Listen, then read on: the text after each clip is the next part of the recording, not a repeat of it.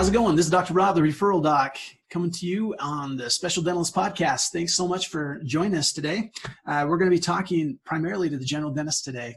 So we really focus on trying to make the specialists better, but also this one, in helping the specialists get better, we're going to talk to the general dentists about when the best time to refer. Now, I'm a general dentist. I've been practicing for 17 years. I've referred lots of patients. And I look back and I can see the ones where I really felt good about my choice of sending them on. And then I look at some that I chose not to send on at the right time. And boy, I wish I could go back and do that over again. And, there is this kind of an inner battle with the general dentist as the patients come in, especially during this time where the finances may be struggling a little bit and we really want to keep a lot of the stuff in-house. It's difficult to send off that molar endo that we typically would be sending off normally when things are going good, but we think, oh man, it's kind of right there on the border. I'm not sure if I should send them off or do it myself. Or wisdom teeth extractions.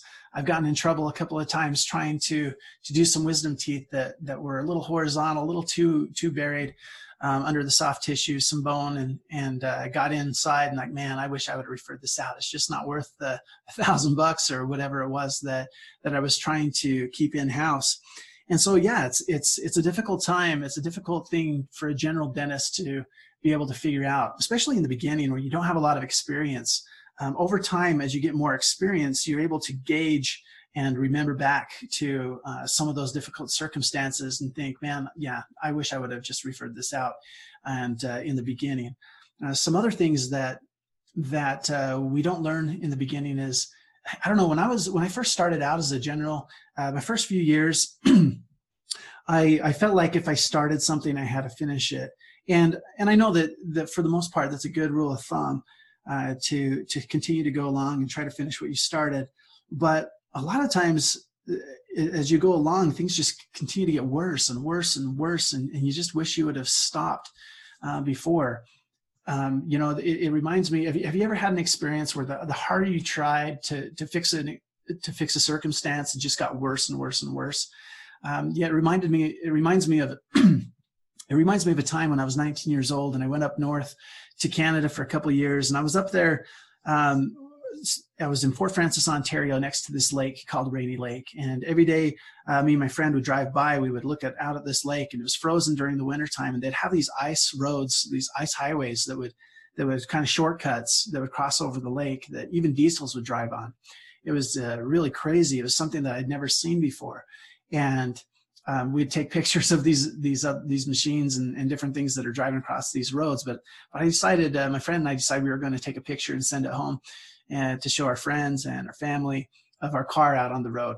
The only problem is that it was in April and we didn't quite recognize that there was no other cars out on the lake at the time.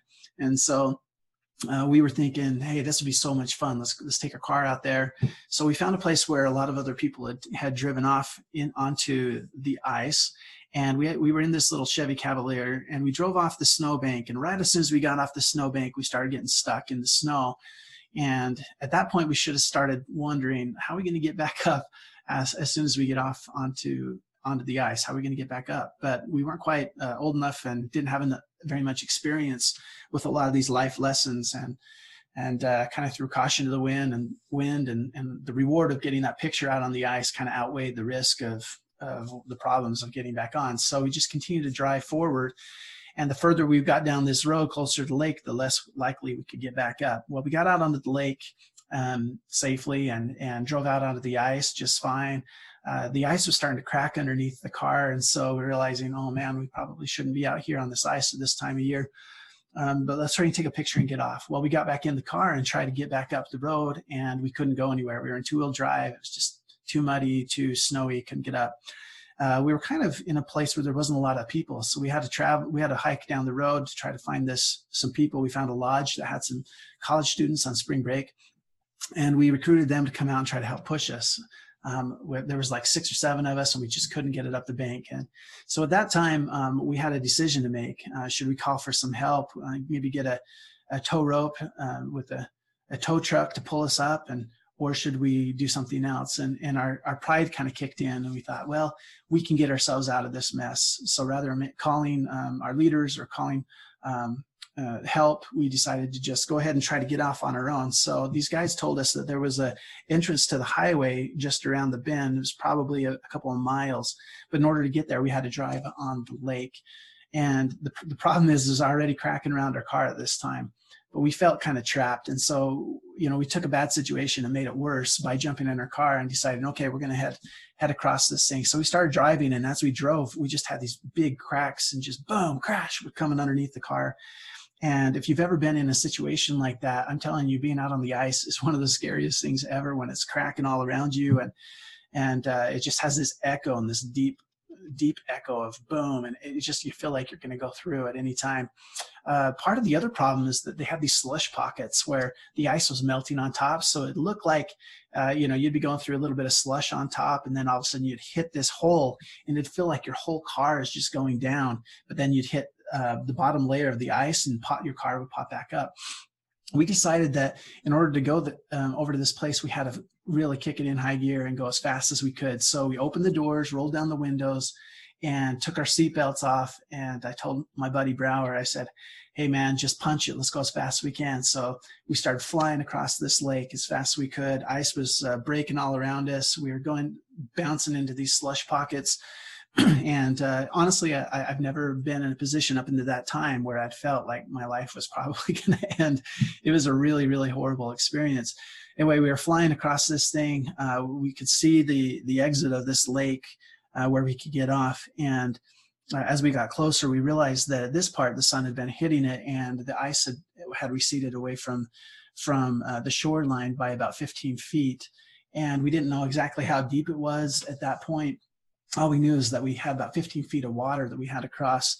And so again, we could have stopped our car, made a phone call, assessed the situation, but because our pride kind of got in the way, we're just like, let's just do it. So we floored it. We probably heading 100 miles an hour when we hit that water, and hydroplaned, and then our car dove down into the water.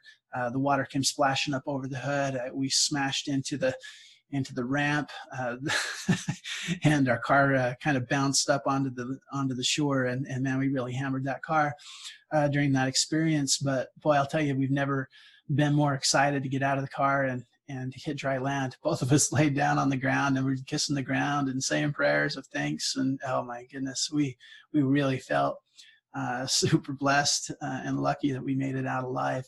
And, I just think of that experience, and just as I think about these experiences we have in life where there's multiple places that we can turn around. We can turn around in the beginning when we notice, oh man, this is not looking good. But it just seems like the further we get in, the more difficult it is to turn around. The more damage is caused to the patient, the more struggle and embarrassing it is when we have to go to the specialist. So, when we jump into something, which happens, we try to be proactive. We try to anticipate. Obviously now when I see that experience and I see, okay, it's April, I don't want to drive my car out onto the ice because of that experience, then I can anticipate that, and I can, send those patients on because I've experienced a negative situation, and trying to get those wisdom teeth out, or that molar endo when it was a difficult scenario. But sometimes we feel a little more optimistic. We're feeling good. We don't really see the signs early, and we find ourselves off the road into the deep mud or into the deep snow. And so there comes the choice to react early or to react late, to try to get ourselves out. Now, it is kind of tricky because 90% of the times we can continue to work through it and then get ourselves out. I mean, every time we get in a tough spot, we can't just, we'll send them to a specialist. So it is kind of a fine line of when is the good time to send it off. And the best advice that I can give is to listen to your inner voice, because that's the best way. That's the best test that you can run. And then also think about why you want to continue forward. If you want to continue forward because of the money, or you're too embarrassed, that type of a thing, those aren't good examples of why you should continue to move forward. But yeah, listen to yourself. I mean, there's just times where I'm looking at this child in my chair and they're just screaming their head off and I haven't even touched them. And boy, that inner voice is going, get this kid out of here. send him to a Pedodontist. So that's kind of an easier decision, right? But there's other times where we're in the middle of something and our pride gets in the way and our inner voice is going off, going, you know what, refer this guy out, call an oral surgeon or call a periodontist, call somebody, an endodontist, get their opinion about it at least. But our pride is just like, no, I can do it myself. And we're not listening to that inner voice saying, dude, send this off. And I have an experience like that where I just was not listening. I was not giving heed to that voice inside saying, man, send that off. I had this patient come in. I did this implant on number 9, and being a cosmetic dentist, I did a lot of these, so I was experienced with it. The problem was that as the particular implant that I was using, Noble Biocare at the time, had this design that was more of a triangular interface engagement for the torque wrench. And so it left some really weak spots where that triangle hit the outside. And so as I was torquing it down, it ended up I wasn't quite to the depth that I wanted to have it torqued in. And I applied, I guess, a little too much pressure, but honestly, it wasn't that much. That's why they changed the design, honestly. It was probably because they had a lot of this. But anyway, it ended up causing a little microfracture right there on the top of the implant.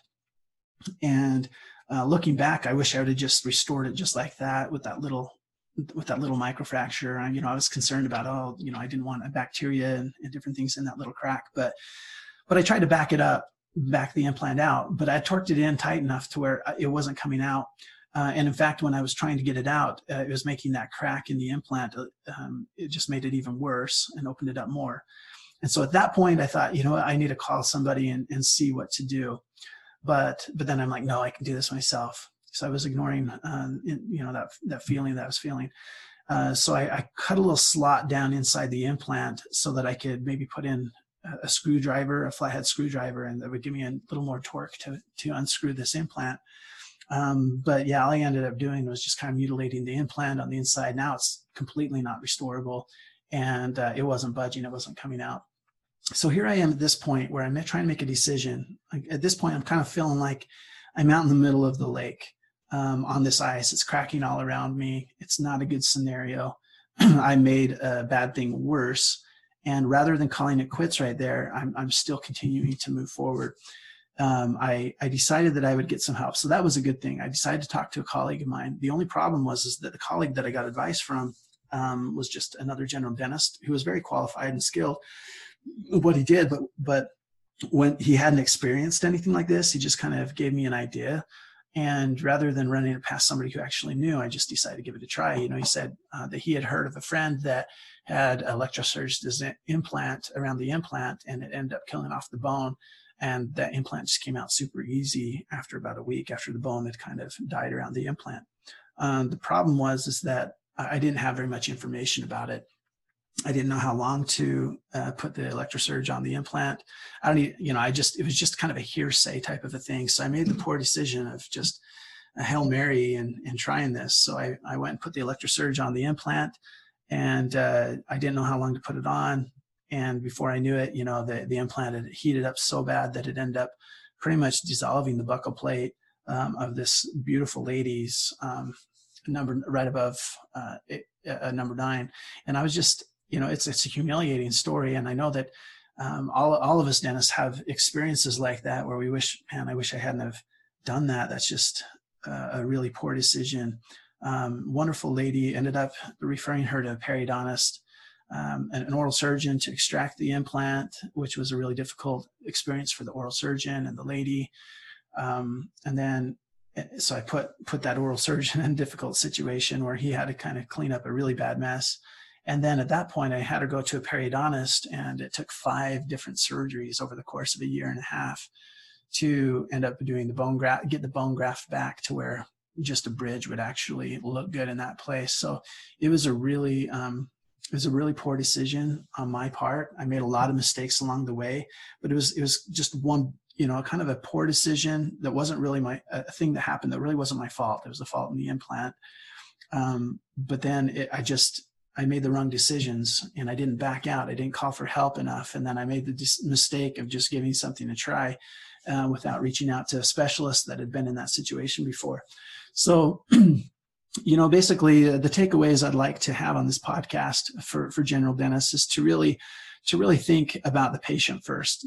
If you're thinking about your reward of possibly making some money off of it, or maybe some pride. A lot of times I have patients, friends and family that try to talk me into doing stuff that's a little uncomfortable for me because they get a discount because they're my family or friends, and I get talked into things that I shouldn't. So yeah, whatever the reason is, listen to that inner voice when it says to refer. Don't think twice. Even if you've started something, you started looking for the MB2 on a root canal, you're struggling to find it. Some of the canals are a little difficult. Rather than keep on trying to negotiate them and get bigger and bigger files and just hammering those canals, making it almost impossible for the endodontist to finish that root canal for you. You just need to stop. You need to stop and make that call to them to get their advice and maybe send the patient down. So in closing, yeah, I'd like to just recommend for us general dentists to really take a look at when we refer and make sure that we're referring properly to these specialists. And I'd like to do a little shout out to my specialists that I refer to, and I want to thank them for all the times that they've helped bail me out and treat my patients great, giving them great service. There's been quite a few times where the specialists that I've called and reached out to have got the patient right in immediately. They didn't make me or the patient wait a week. They fit them in, they pushed back their lunch schedule, and they took care of my patient. And I'll tell you what, those things make me a referring partner forever. So hopefully this is a good podcast for you guys and helping you think about when to refer. And please, whatever you do, don't drive your car out onto the ice in the middle of April. All right, thanks a lot, guys. And join me next week where we're going to talk a little bit more about an interview. Join me next week where I'm going to share an interview that I had with some specialists and a specialist consultant about what's going on with COVID-19, how it's affecting them in their practice. We're going to talk about some ways that they can actually be proactive in building those relationships with general dentists while everybody has a lot of time on their hands. So good luck. We'll talk to you later. Thanks.